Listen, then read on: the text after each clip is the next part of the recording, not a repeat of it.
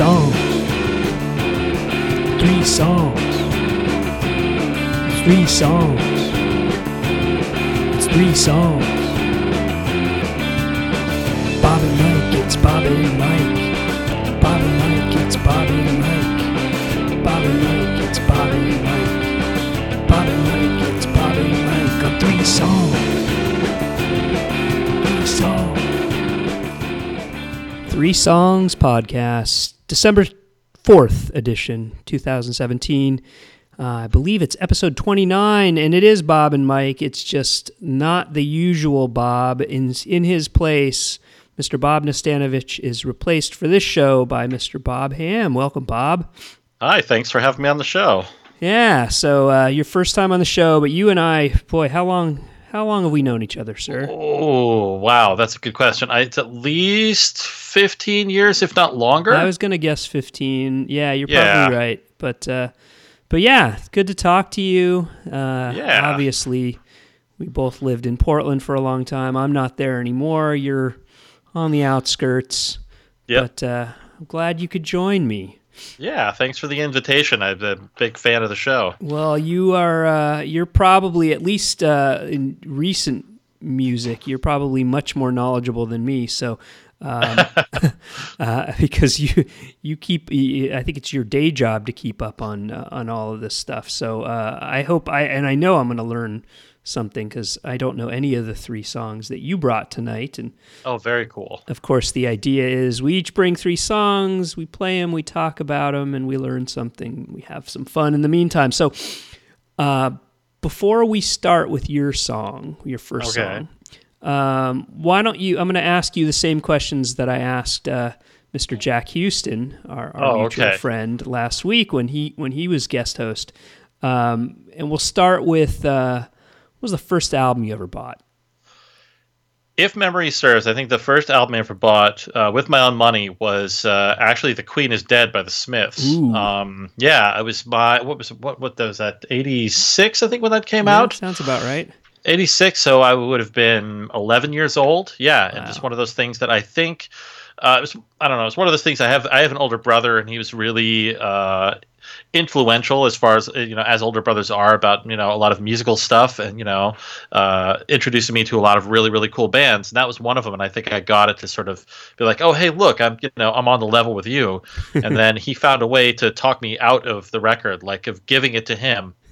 So he would tape it on one side of a 90-minute TDK cassette, and then put other stuff on the other side of the tape. Like, oh, it's a totally fair trade, right? And I was so in awe of my older brother. I was like, oh yeah, that makes a lot of sense.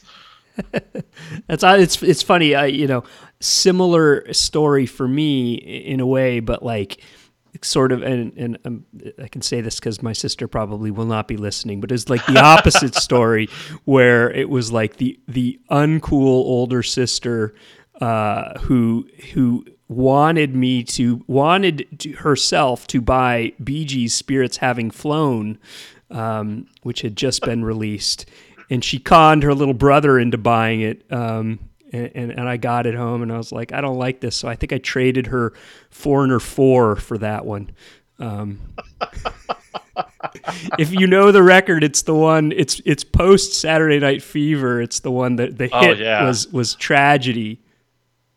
Yeah. Which is, I think, like the one good song on that record. It probably was. Memory doesn't really serve me very well on that one, but but yeah. Well, you have a much, much better first album story than I do, for sure. So from the beginning, you had some serious new wave chops. So you were 11 at the time. Then once you hit high school, who was your favorite band in high school? Oh, well, I think like most people in high school in the early 90s, I got caught up in the swell of grunge and the sub pop scene. So it was listening to a lot of Nirvana and Mudhoney and Soundgarden and folks like that. So, of course, the Northwest, because you grew up in the Northwest. Yeah, I did grow up in the Northwest here. So, but I don't know about favorites. I mean, I don't know. I mean, I was really stuck on the Smiths too. Still then, I listened to a lot of XTC, which is still something I listen to a lot today. So, but yeah, just think of favorites.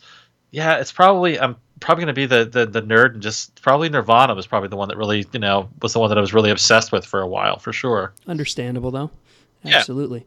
All right. The last question before we get into your first song was, can you think of an album, and it can be any album at any point in your music listening experience, that just when you heard it, it kind of opened new doors or was like a pivot point for you? And you can even pick up a couple if you want. But anything that jumps out as like the minute you heard that, it was like, whoa, where has this been all my life?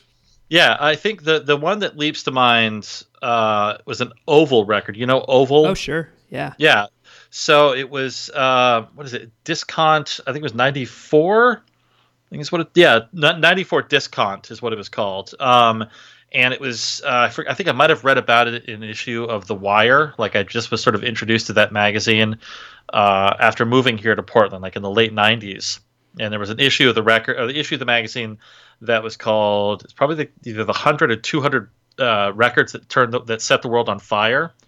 And so it's all these different writers writing about these, very important and influential records. And that was one of them that came up. And I was like, this just sounds really amazing. And then, I picked up a copy of it from Music Millennium here in Portland, big record store. And yeah, it was mind blowing. Just like this total, I guess the way Marcus Pop made it is I think he like recorded some synths and drum machine parts onto a CD and then painted and scratched up the CDs and played them back and sampled that. So it just became these really disjointed yet strangely beautiful compositions that he came up with as a result. I love it. It's back in the day before we had the internet and music readily available, when you'd read record reviews and be like, that sounds great, I got to go check that out. Yeah, exactly. You seek it out, you buy it, without even ever having heard a second of the record. Yes. Cool. Yeah. All right. Yeah. Well, and you read these like Rolling Stone like best of lists from different artists, and there's like the people that I admired was like, oh, if they like this obviously must be good, and so that was a big deal as well. Right, absolutely. All right, well let's transition. Maybe that's a good transition into your first tune. Sure. Why don't you tell me? You brought 3 songs. We'll let you pick the order. I think we talked a little bit about where you wanted to start, but tell me about the first one. Yeah, I wanted to play something by Total Control, which is a band from Australia. I don't know if you're familiar with the groups Eddy Current Suppression Ring or UV Race or any of those guys. No. Well, UV Race, yes. Yeah, so it's like this, really vibrant underground rock scene that's going on in Australia right now. It's still going on, so this is just like a group that combined a couple of guys from each of those groups. At least one guy from the Eddy Current Suppression Ring, and I think a couple of guys from UV Race, and just some different. I think most of the guys in this band, there's 5 guys in the band. I think most of them play in like 2 or 3 different bands in and around the scene in where is it? Melbourne is where they're from. So it's really great. Like this is another record that I stumbled across. And I was on a trip to Seattle with our mutual friend Ryan Matheson.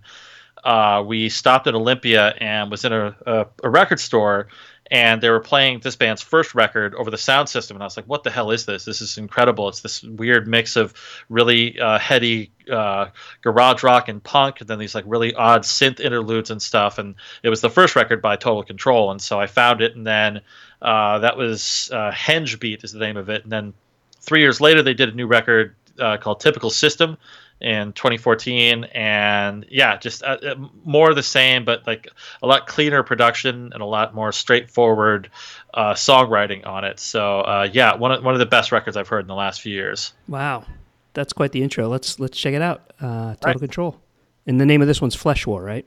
Right. All right, here we go.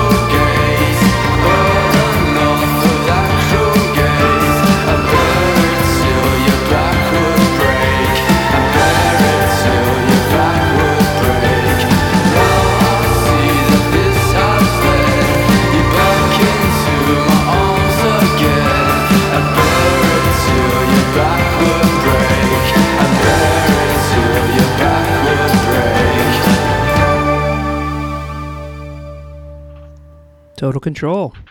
That was cool, Bob. You like that one? Yeah.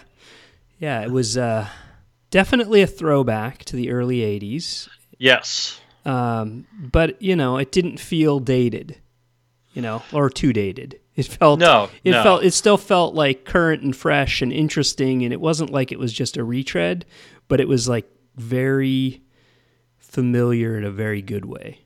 Yeah, it scratches that nice like minimalist post-punk itch that we got some of the with groups like or people like Gary Newman and I can't think of other examples right now, but yeah, just that sort of sound. You know what I mean? The sound. They remind me of the sound. I mean, of course, Joy Division a little bit. Yes. There's a lot of that going on. Yeah.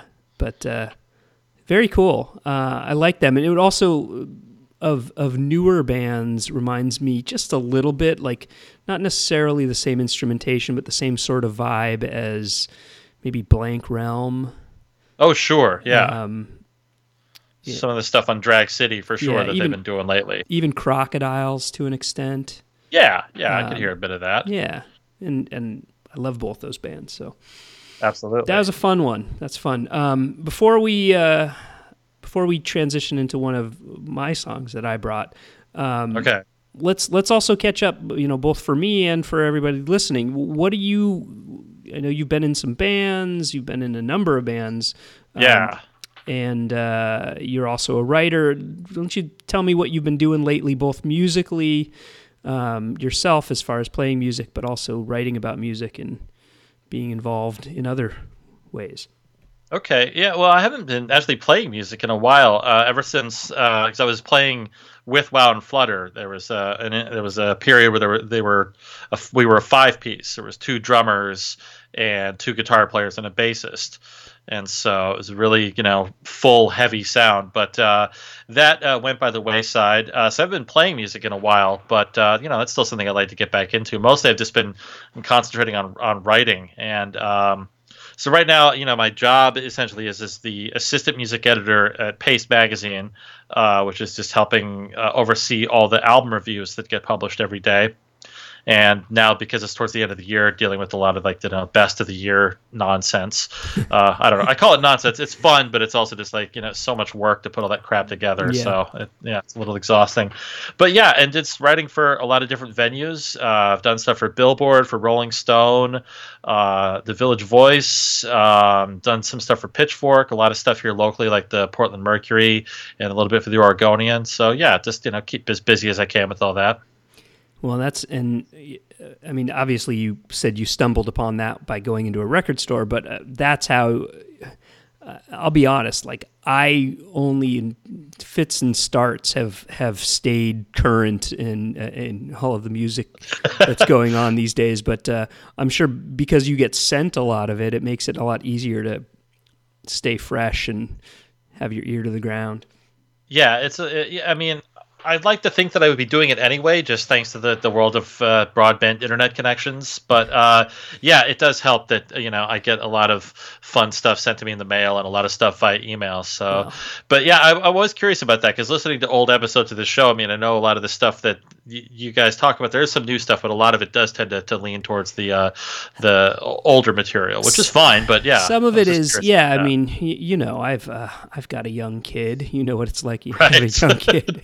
It's hard to stay current when the music that you're listening to is often things like Wheels on the Bus. So has Teddy, if you don't mind me saying his name, has he found like music that you've played for him that he's gotten into, like more contemporary stuff or more rock stuff? Yeah, I mean a little bit, but I mean it kind of comes and goes. Like when he was really little, he loved Bob Dylan.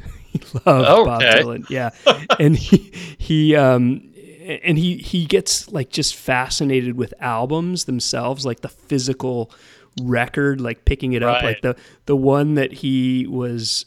I mean, not even necessarily listening to the music. I mean, he kind of likes it. He likes you to put it on, and he'll just dance. Like one of the beauties of having a 4-year-old is all music is new. Right. There's no preconceptions about sound.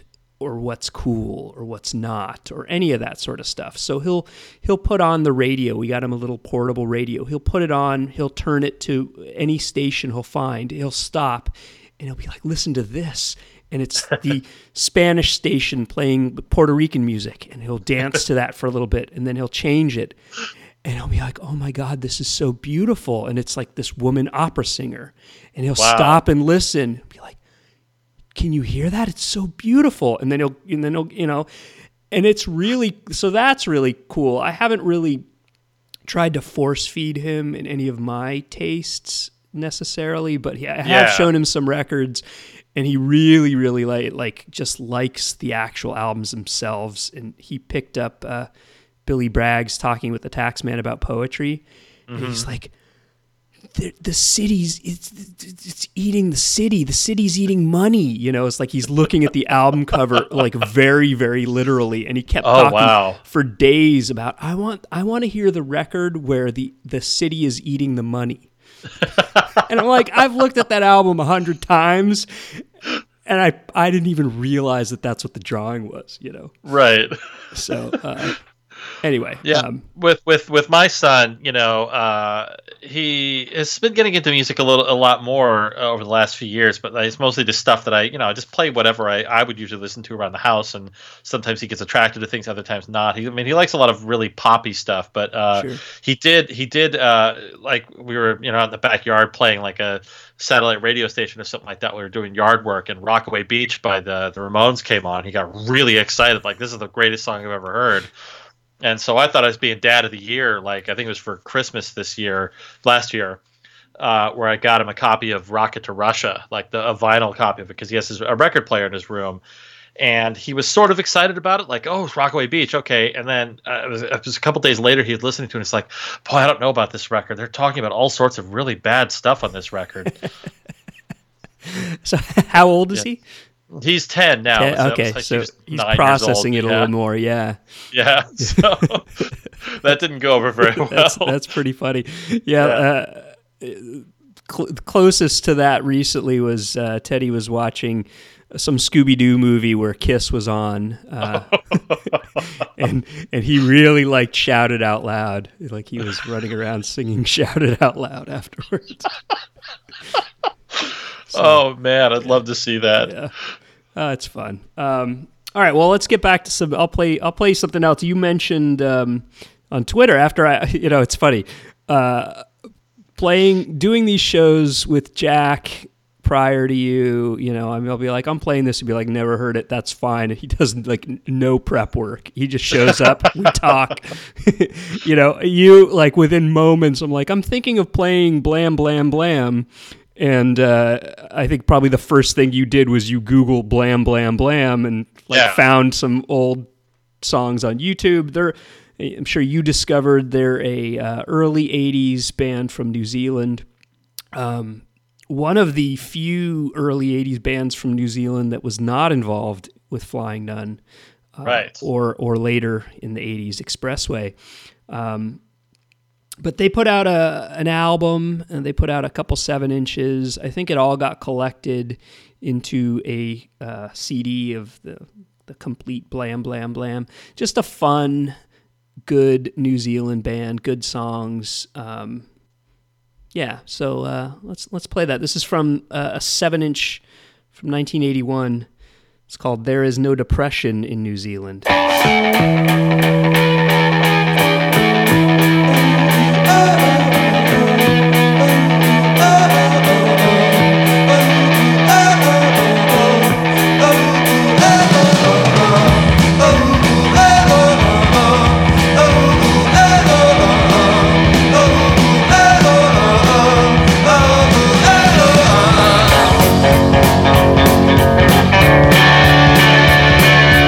There is no depression in New Zealand.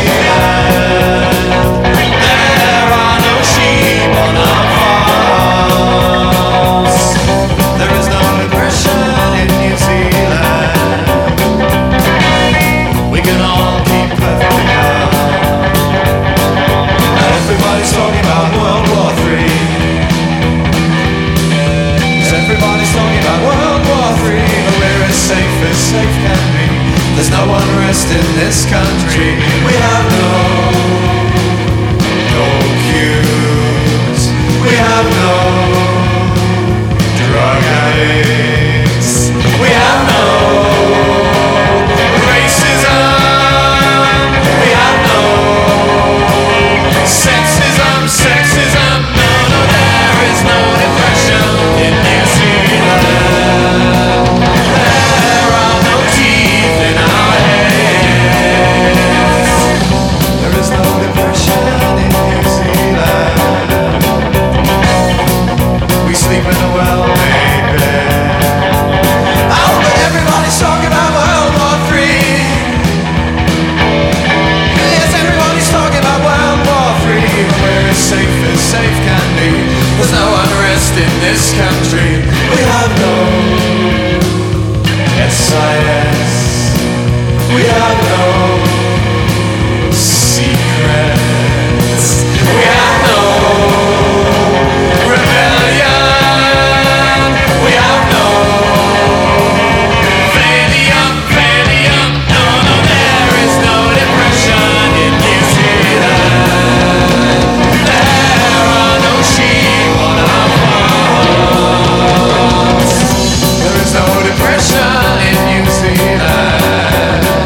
Oh, we can all keep perfectly calm. Perfectly calm. Perfectly calm. Perfectly calm. Perfectly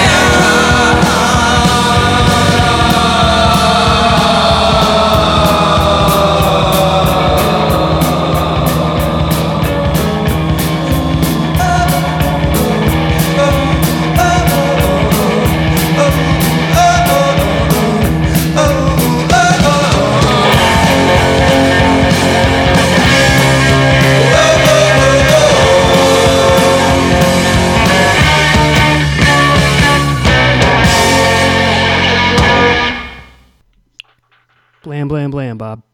That's a great song. Oh my gosh. Those guys are so. Where did you find those guys? Like, how did you stumble across that? I think I found that on a music blog. There was a really, really good music blog that is probably long since dead that was focused only on New Zealand stuff. And, Okay. you know, it posted a lot of, you know, the typical things that you'd expect, but it also went a little deeper and just all over the place. It posted that 10 years ago, maybe.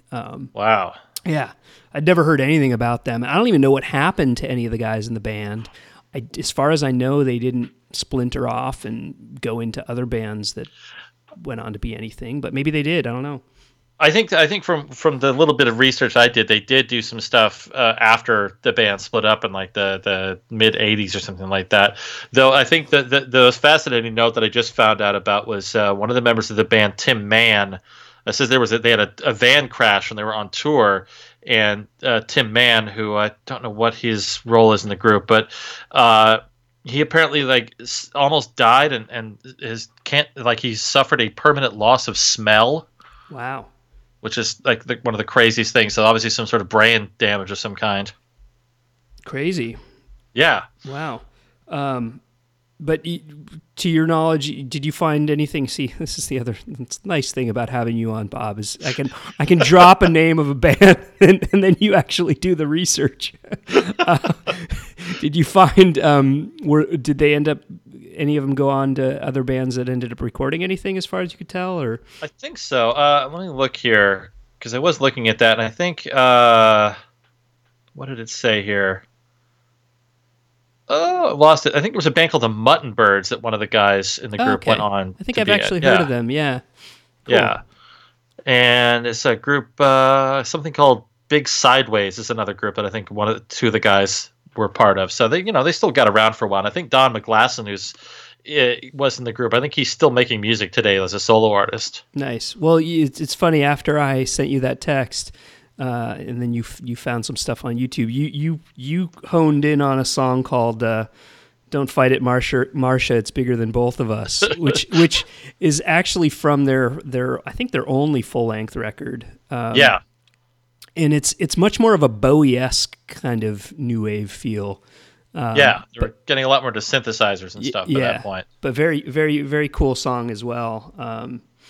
But yeah, they're a fun band for sure. Nice. Yeah, I'm really glad you brought those guys to my attention. I'm really going to check out some more of their stuff if I can. Yeah. Well, and you know, I mean, I think if you're so inclined to seek them out, I think you can actually the album goes for, you know, like 20, but fairly reasonably priced, like $20, $25 on Discogs. Some of the 7 inches are a little harder to find, and I think that one that I just played is posted for $50 if you're feeling particularly flush. But, not at the moment. Now, you know, you and I think both share that real fascination with a lot of the music from New Zealand. Yeah, for sure.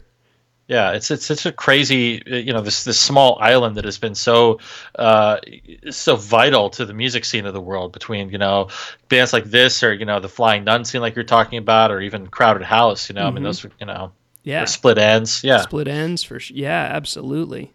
You know, I mean, to think about how tiny that island is, but how many great musicians have come from there, it's right. You know, it's incredible. Have you ever been?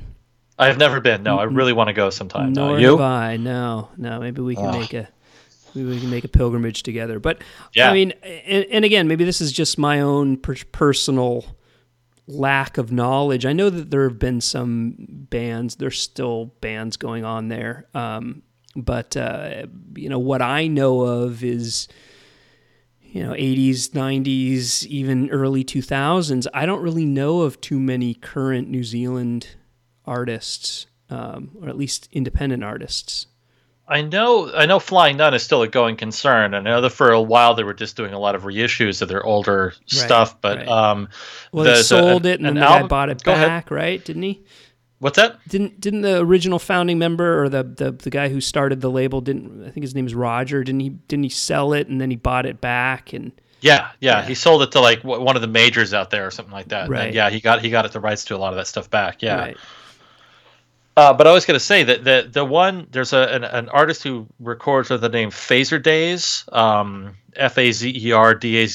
It's a female artist, and her stuff is really great. I think she's on Flying Nun, but there's a record she put out this year that was really quite good, like really, you know, great jumpy, you know, post-punk pop stuff. See, this is partly why I had you on, Bob. I know you'd know the newer stuff. I got to check them out. All right, well, let's move on to your second tune that you brought. Yeah, this one was a bit of a shot in the dark in a sense for you, because I don't know if are you a hip hop fan at all? Do you follow that world at all? To an extent, yeah. I mean, there's certainly much more knowledgeable about the older hip hop, but sure. I do appreciate a good hip hop tune now and then. Yeah, so I thought this one in particular, I thought you'd really enjoy, because this is a much newer hip hop song. It's from this rapper from South Central who goes by the name Schoolboy Q, and this is another 2014 release. He released this record Oxymoron, which was really, really fantastic. But this song in particular, I was obsessed with this song for about 6 or 8 months or something like that. Because it's Schoolboy Q. He's got a guest shot on here by Kendrick Lamar, who's another South Central guy who is, you know, a huge right now. And I think one of the other things that stands out about this song is that there's actually a female producer who helped make the beat for this song. You can hear her sort of singing backup on this as well, which is strangely still a rarity in the hip hop world. Cool. All right. Well, let's check it out. It's called Collard Greens. Schoolboy Q.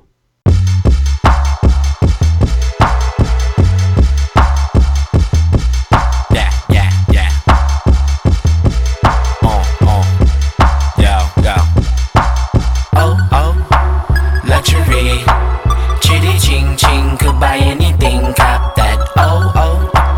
Collard greens, 3 degrees low, make it hot for me. Drop that. Damn, shit, drink shit, stop this, yeah.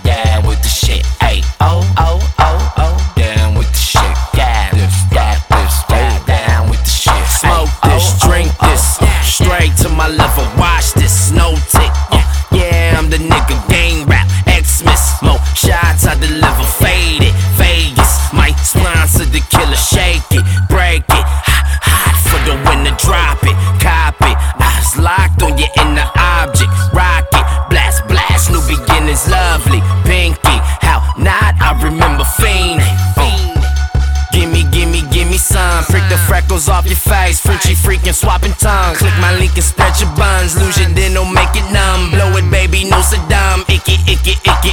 Fucking in the car service. Thank you for the carpool. Chromosome thoughtful. Probably off a narco and gas, not the arco. Poppin' since the intro. You shopping from the window. Play my favorite tempo. Luxury. Chitty ching ching. Could buy anything. Cop that. Collard greens. 3 degrees low. Make it hot for me. Drop that. Damn, yeah, with the shit. Shoes. Smoke this. Yeah, with the shit. Ay, down with the shit. Yeah, down with the shit. Hold up, biatch. This your favorite song? Translation, ven aquí mami así culo. Tú quiero que mi huevo si papi mores. Espero chuparse puto pendejo el pinche cabrón. Let's get it, nice like this, I'm a night like this. Sword in my hand, I fight like this. And I'm more than a man, I'm a god. Bitch, touche on guard. Two-pay trap and a two-tits pop out of that tank top and bra. And when I say do, bitch, that BK dog. She wants some more of this, I give her more of this, I owe her this. In fact, I know she missed the way I floored this. I'm focused, I know my Houston partners drop a 4 on this. And focus and slow it down. Alright, let me blow this bitch, I'm famous, I blame this on you. Cash in the mirror, hang, get my penthouse roof. Skyline the clearest, watch it, your optics popping out, you look the weirdest. Pop my top on the 105, head with no power steering. Luxury. Chitty ching ching, could buy anything, cop that. Collard greens. 3 degrees low, make it hot for me, drop that. Damn, yeah, shit, change shoes, smoke this, yeah, with the shit. Ay, down with the shit. Yeah, down with the shit. Bummy nigga famous, straight from the bottom, broke niggas hate it. Still never robbed them guns in the basement. Out never have a problem, Kush be my fragrance. Me love marijuana, function on fire. Burn the roof off this month of psych, what is calling. Go crazy like no other weed, steady blowing. Pass the boy to my mama, runs in the family. But puff, keep a nigga fiendin'. Faded, ride. Shot glass, super size. She gon' get some dick tonight. Meet me at the W and no, it's not the west side. Stick it up, it's outside. Baller, futuristic, groovy gangster with an attitude. What these niggas make a year, I spend that on my daughter's shoes. Smoking weed and drinking, all the college students loving Q. We gon' turn it out until the neighbors wanna party too. Luxury. Chitty ching ching, could buy anything, cop that. Collard greens. 3 degrees low, make it hot for me, drop that. Damn, yeah, shit, change shoes, smoke this, yeah, with the shit. Ay, down with the shit. Yeah, down with the shit. Ay,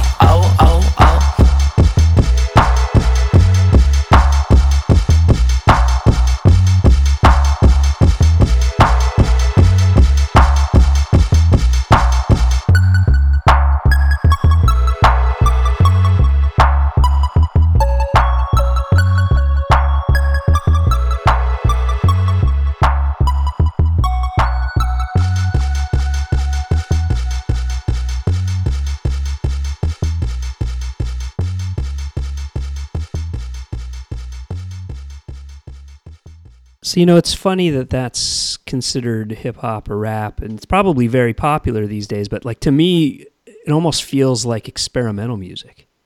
Yeah, and I think that's why I is so attracted to that song in particular, because the production to that is so, unlike a lot of the, the sort of the trap scene that's still, going on nowadays. I mean, it seems like it's got, a really great sort of almost Kraftwerk influence in there as well, and just a lot of like weird noise in the background of it. Yeah. Yeah, and even the vocals, it's less about the lyrics and more about the sounds that they make, and a lot of experimenting with different kinds of sounds. Yeah. Both rhythmically and melodically, and yeah, that was cool. I didn't know what to make of that one, and I heard the name, but I'd never heard any of his stuff, and I like that. That was really cool. Excellent. Yeah. Oh, definitely. So how many does he had a number of albums come out, or is that? He has had a couple since then, if I'm not mistaken. There was one that came out last year called Blank Face. I think that's the last thing he put out, and that one gets even more crazy and psychedelic. So that's quite a good one. Cool. I'll have to check him out. But yeah, no, I like that, and it's weird because for me it's like a dark corner. Like I don't even know where to start in a lot of ways. But I like that because, like I said, it just almost feels like someone experimenting and having fun with sounds. And that's one of the things I love about, I haven't really played much of what you'd call experimental music. But like even I don't know if you listened to the show where I did Simon Wickham Smith, Richard Young's. Oh yeah. It's like it almost has a similar feel in a weird way. When it's musically, genre-wise, nothing to do with each other than playing with rhythms, playing with sounds, coming from completely different backgrounds and completely different approaches. And I like that. I mean, that's one of the things I like doing with the show. Is just like, right. All sounds are good. Yeah, I think it's a really interesting time for hip hop because I think there's a few artists that are really starting to delve into the world of the experimental electronic scene, and I mean some of it's more danceable than others. But the most recent record by this guy Vince Staples that came out this year called Big Fish Theory has a lot of like really crazy instrumental tracks behind him from people who started this label called PC Music, and there's a guy who records under the name I think it's Lucene.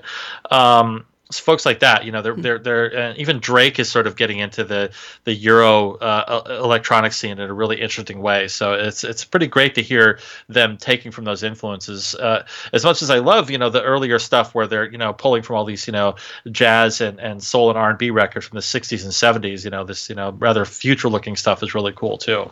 Nice. Yeah. I mean, I've heard a little bit of that stuff. I've heard a little bit of the Kendrick Lamar stuff. But yeah, I'll definitely check out more of Schoolboy Q. Thank you. Sure. All right. Well, I'm gonna take it way back to the early 70s.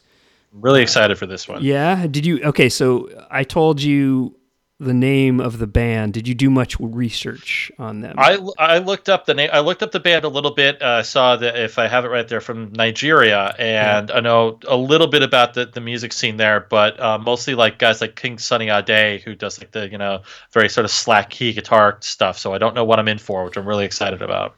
Yeah, so I'm going to play something from 1973 from Nigeria, as you said. The band is called, I think they're pronounced Ofege, Ofege is the way you spell it.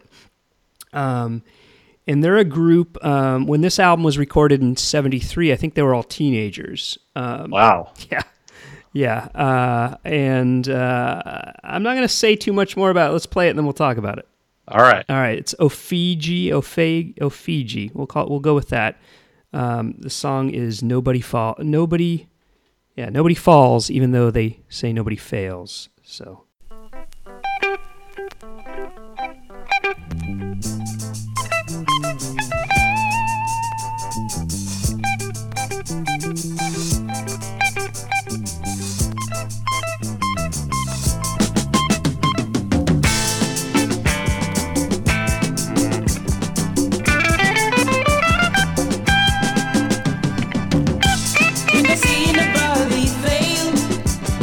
You can never see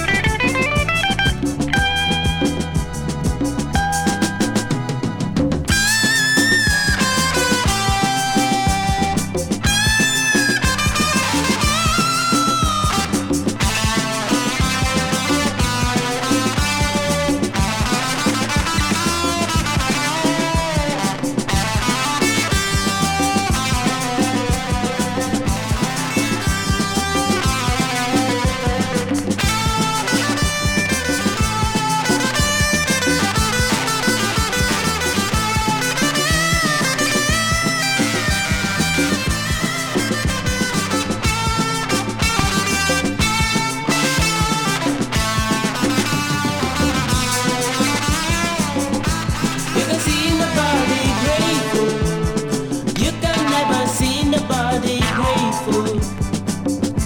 You can see nobody grateful. I say you can never see nobody grateful. They will never satisfy their needs. They will never satisfy their needs.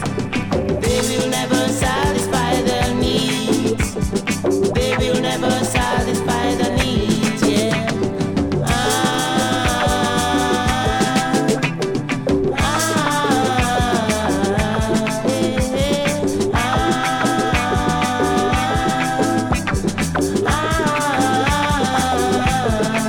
You gotta be grateful.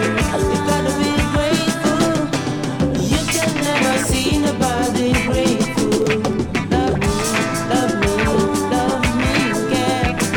You can never see nobody love you. Feel, feel, feel, feel. You can never see nobody feel.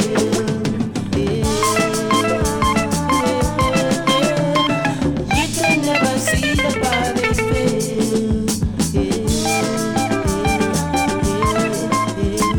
You can never see nobody feel.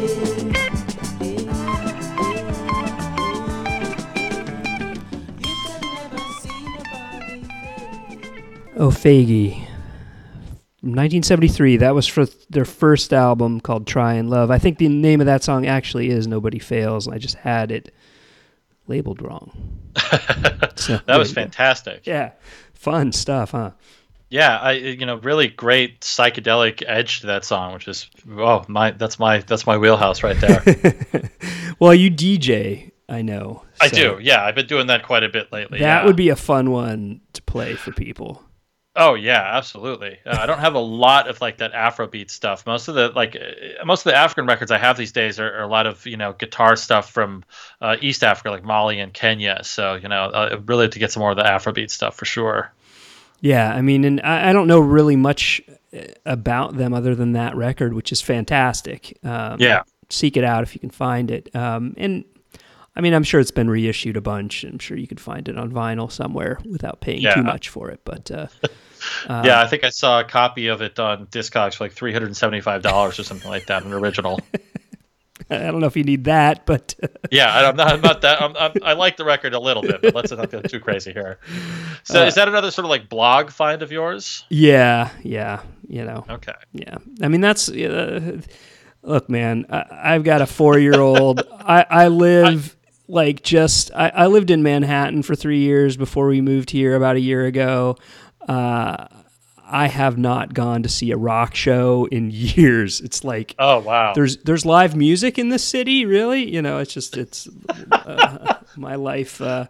It's okay. It's the way it goes. Actually, I believe the last live show I might have seen was the Doug Fur. Oh, jeez. With Jack. Actually, I was the X. Probably almost 5 years ago now. Wow, the Dutch band, the X? Oh yeah. Oh, nice. Okay, I just wanted to make sure I got that right. Yeah, that's crazy. Yeah, but that's called growing up. I mean, that's I found tons of great stuff through blogs that I follow. So I don't begrudge anyone however they find music. Yeah. I just these days, it used to be you'd buy a record and then you'd hear a band that said, "Oh, I like this record," and then you'd buy that record. Now it's like you seek it out on the blogs. Yeah. So yeah, glad you liked that one. That's a fun one. Definitely. Yeah. All right. Well, your last song is another one that I don't know, and I like that you.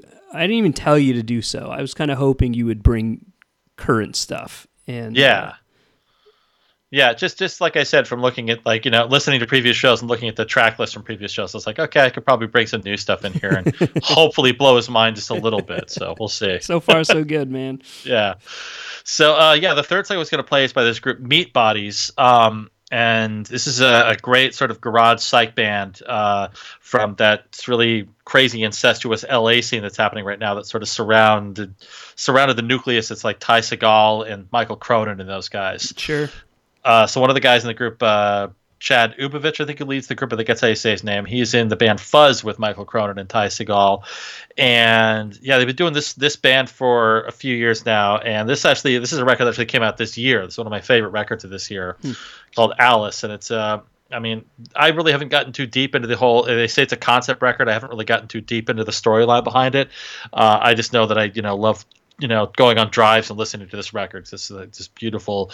It's a little mellower than their previous records, but it's just as loud and as psychedelic as their stuff has always been. So I think you're gonna like this one. Okay, let's play it. Haunted History is the name of the song. Meat Bodies.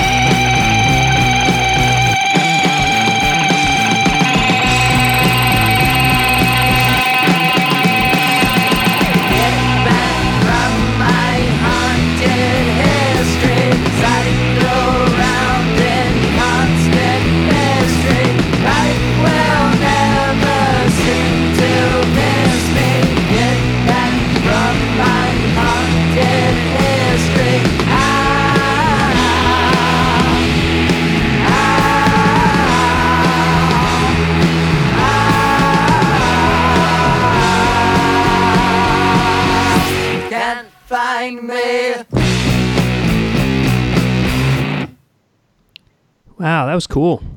I thought you'd like that one. Yeah, space rock, man. Yeah, exactly. Space prog rock. You can tell these guys listen to a lot of Hawkwind and Black Sabbath. So. Yeah, glam prog. Yeah. That was cool. Yeah, I know some of those. I mean, I don't know Chad Ubovich necessarily, but I certainly have heard the Ty Segall, Michael Cronin stuff. Yeah.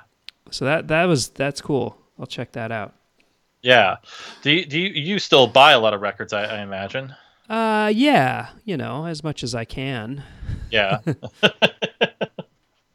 I don't know. We were just you and I were having a text conversation earlier this week about, estate sales and things like that. So I was wondering if you were still, diving into that world. I wish God, Portland really, you have it lucky, man. Because I can't find anything like the network of estate sales that I used to go to at Portland. In the background, you're hearing Rags. She's poor little Rags. She's got a little cough. Yeah, but yeah, there's that website that I sent you, estatesale-finder.com.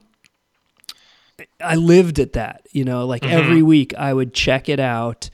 And the beauty of it is the estate sale companies, they have no idea about anything in terms of vinyl. They just know vinyl is vinyl. And there's some of them, they will price it for $1 a record. Some of them, they price it for $2 a record. They almost never individually price records unless it's like the Beatles, Elvis Presley. Right. Bands that they've heard of, artists that they've heard of. So you can find some amazing stuff. And the thing is, they don't even highlight. They'll take pictures. They don't even highlight the records. Like, maybe you'll get one picture of a box of records and be like, oh, it's, but you have no idea. So you almost have to look at the other stuff they've photographed to try and discern whether it's worth your time. Is it a bunch of Mantovani, the stuff that the person has? Are they likely to have a bunch of old soundtracks of movies and easy listening and Mantovani strings? Or, do they have like, I don't know, motorcycle stuff and, weird old crazy out there, just strange collectors, other items, in which case maybe they'll have some vinyl too. So, but if I could find something like that in Queens or even in Manhattan, I would go hit estate sales all the time. They don't exist here, unfortunately. Yeah, I'm sure. Yeah, I got lucky. One of the ones that I went to this weekend, there was a bunch of records. Most of them weren't great, but there were some really good like 60s and 70s country records in there that I picked up. So yeah, it's always a crapshoot, but it's a fun one. Yeah, for sure. But yeah, it's all Bob. I haven't gone record stores don't really exist as much anymore, do they? There's a few here, but like not really in Queens, and you have to, at least for me, you have to seek it out to Brooklyn, and it's hard to get from Queens to Brooklyn, which is weird. If you don't have a car, if you have a car, it's one thing. If you don't have a car, it's like, they make it very, very tough. Yeah. There are a lot of stores here in Portland now. I mean, even more than I think than when you were living here. Wow. I think just people have been opening them up just because there's a market for it. And, some are better than others. That's just the way that goes. But, a lot of the stuff now, even at like, the big Everyday Music store here, a lot of this stuff is priced a little higher than it should be, I think, because, not to get too deep into it, but like back in the day, like Everyday Music would like cap the price of like the really good vinyl at like $4.20. Mm-hmm. Where now they're actually they're putting collector's prices on it, and even for shitty records not shitty records, but like every record store has got like 6 copies of Fleetwood Mac's Rumors in there. Right. No one needs to pay more than $2 for that. Right. Exactly. Yeah. And that's good luck. Good luck with the estate sales, because that was really where I found a lot of the gems. You got to be persistent, but it pays off for sure. Absolutely. All right. Well, I'm going to end the show with someone we both know. Someone probably is, I don't know. Maybe a lot of the listeners are more knowledgeable about the new stuff and they know all your tunes. But I'm guessing if it's a bunch of old farts like me who know the 90s indie rock and the earlier stuff, this is maybe the best known artist we're going to play. And I'm going to play a track from Liz Phair, but before she ever released a record. This is from the Girly Sound tapes, from her first one. Wow. Have you heard? Are you familiar with those? I am, yeah. It's one of those things that thanks to the internet, I've luckily been able to listen to. Yeah, well, I'll play it and then we'll talk a little bit about it, because when this stuff was coming out in 91, 92, 93, before even Exile and Guyville, it was kind of made a big splash in its own sense. But let's check it out. It's Liz Phair, Girly Sounds. I'm going to play the Divorce song. And it's funny. This one, the audio that I have of it takes about 7 seconds to start. So there we go.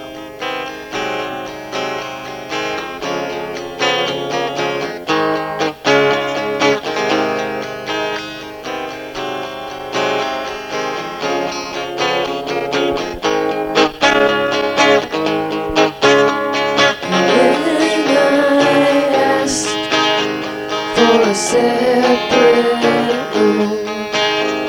It was late at night, and we've been driving since then.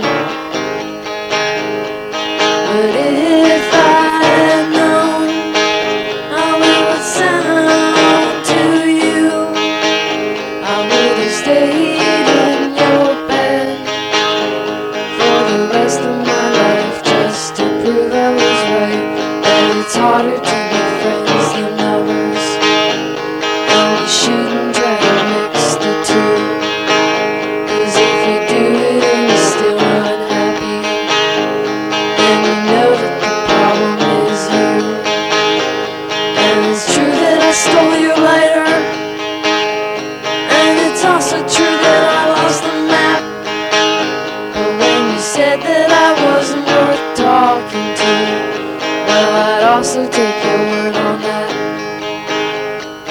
But if you know how that would sound to me, you would have taken it back and boxed it up and buried it in the ground. And boxed it up and buried it in the ground. 'Cause you've never been a waste of my time. It's never been a drag. So take a deep breath and count back from 10. Maybe you'll be alright. And you put in my hand a loaded gun and told me not to fire it. When you did the things you said up to me and accused me of trying to fuck it up, you never been a waste of my time. It's never been a drag. So take a deep breath and count back from 10. Maybe you'll be alright. And the license said you had to stick around until I was dead. But if you're tired of looking at my face, I guess I already am. Then I think I already am. But you've never been a waste of my time. It's never been a drag. So take a deep breath and count back from 10. Maybe you'll be alright.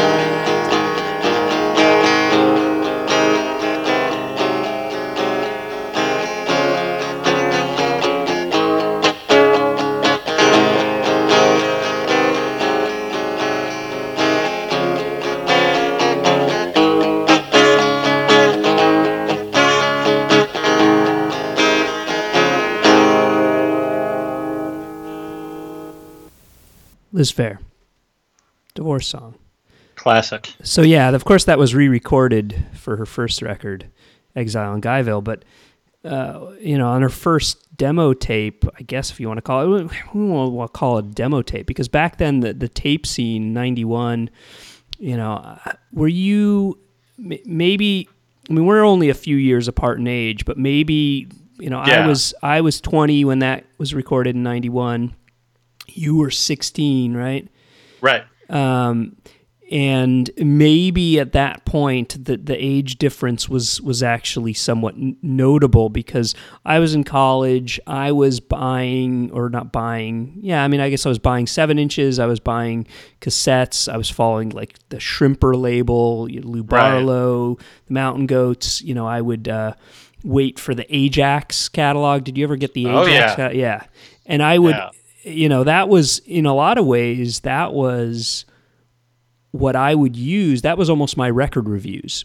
I would buy the catalog, and whatever Tim from Ajax wrote a big long review about it, told me that he liked it, and I would check it out. So I didn't actually buy any of these Liz Phair tapes, but a friend of mine had them and played them, and you know, it was kind of at the time sort of mind blowing because you had Lou and, you know, John from the Mountain Goats, and you had all the Shrimper stuff, and you had all these generally guys making home recordings on 4-tracks. And there were a few women that were doing things. You know, there was Mary Lou Lord, there was, you know, the Courtney Love, you know, the K record stuff, the Courtney Love, Right. not Courtney Love the woman, but Courtney Love the band with Lois Maffeo. But it was just this out of the blue, not connected to a label, just this woman in Chicago doing her own thing, putting out her own tapes. And the songs that she was writing were very, very, very good. But not only that, very just this weird mix of dark humor and really, really honest sexuality that was like nothing around at the time at all, especially from a woman. And it was like, what the hell is this? What the hell is this? There wasn't a lot of, you know, there was some of that with the Riot Girl scene too, but there wasn't a lot of, you know, aggression or anger behind her music either. It was very, very poppy stuff, very catchy songs but very, like you said, very honest about, you know, what the subject matter was. Well, yeah, and about like with the Riot Girls, it was much more about empowerment, and it was much more about, I mean, I don't know. It's slightly different from Liz Phair's approach, which was, I mean, she was singing about wanting to go have sex with guys, you know, Right. like not in a predatory way, but like in the same way guys would sing about having sex with girls. Like it was just, it was like normal, you know. And then she's singing about relationships, like in that song, you know. She's, you know, the line about it's harder to be friends than lovers, and you wouldn't want to mix the two because if you do it and you're still unhappy, then the problem is, you know, is probably you. Like Right. that sort of honesty was completely rare at the time. Like I can't think of any woman that was doing anything, at least in the indie rock scene, that was close to that. So I think that's why there was such a huge buzz about her. Yes. And, you know, that's why Matador, I think, without even meeting her, signed her and released that record, that first record of hers. But, you know, it's almost a shame because, you know, I think she tried to become popular, and, you know, it's like, I think people forget how, just at the time, how different that was, and how, you know, it was completely, like now it almost feels like, yeah, okay, there's a lot of that kind of confessional stuff, but at the time, 26 years ago, it was there was really kind of nothing like it. That's true. Now, for you as a listener, do you gravitate more towards the early, you know, demo, you know, sounding versions of these songs rather than the cleaned up stuff that she's done with a lot of those songs since? It depends. I mean, there's some of those songs on the demos that just feel like demos, and they don't feel like complete songs. And it's like, oh yeah, the full version was actually what so much better. Like, you know, what's that? I never known. I can't even remember the name of the song, but I think it's called something different on the Girly Sound tapes than on Exile and Guyville. But you know the one I'm talking about. It's like never said nothing. Yeah. Like the full recorded version is much better than the demo version. But like the fully fleshed out songs like Divorce Song that I just played, I think they completely stand up on their own because it's just her. It doesn't need to be anything more than just her and the guitar and her vocals. Right. And I think both times I've seen her play, that's all I've gotten was just her and a guitar, and it's been fantastic both times. Yeah. Have you heard any of her more recent stuff? Unfortunately, yeah. Yeah. You know, like you said, I think she, over the last couple of years, like kind of embraced this idea of wanting to be a pop star almost, and wanting to be maybe more on the level of, I don't know, like a Sean Colvin or something like that, or just trying to break through in that way. But then I'm trying to think of the name of this record she did. I think it was Fun Style was the record that she did like about 7 years ago. That's just like absolutely almost unlistenable. That it's just like, weird like rap experiments that she's doing on there, and other just oddball, really poppy stuff, trying to get like I think it almost feels like a parody of like what radio pop is in this era, but it just does not fly at all. Is that the one where I think it's the first track she name drops John Mayer? Yeah, that's the one. Yeah. Yeah. I think Dave Matthews had a hand in producing that too, which is like, okay, yeah, whatever, I'll just... yeah. It's like, anyway, I would much rather remember, geez, when she's singing about like, I was almost going to play Fucking Run, where she says, even when I was 17, it's all fucking run. Even when I was 12, right? like when you drop that line, like it's completely unexpected. Yeah, so. I think that's why, from what I understand, there's going to be another reissue of Exile in Guyville coming out next year for the 25th anniversary. So everyone still just gravitates towards that record, and for good reason, I think. Yeah. Well, I mean, the songs I think still hold up. So absolutely. Yeah.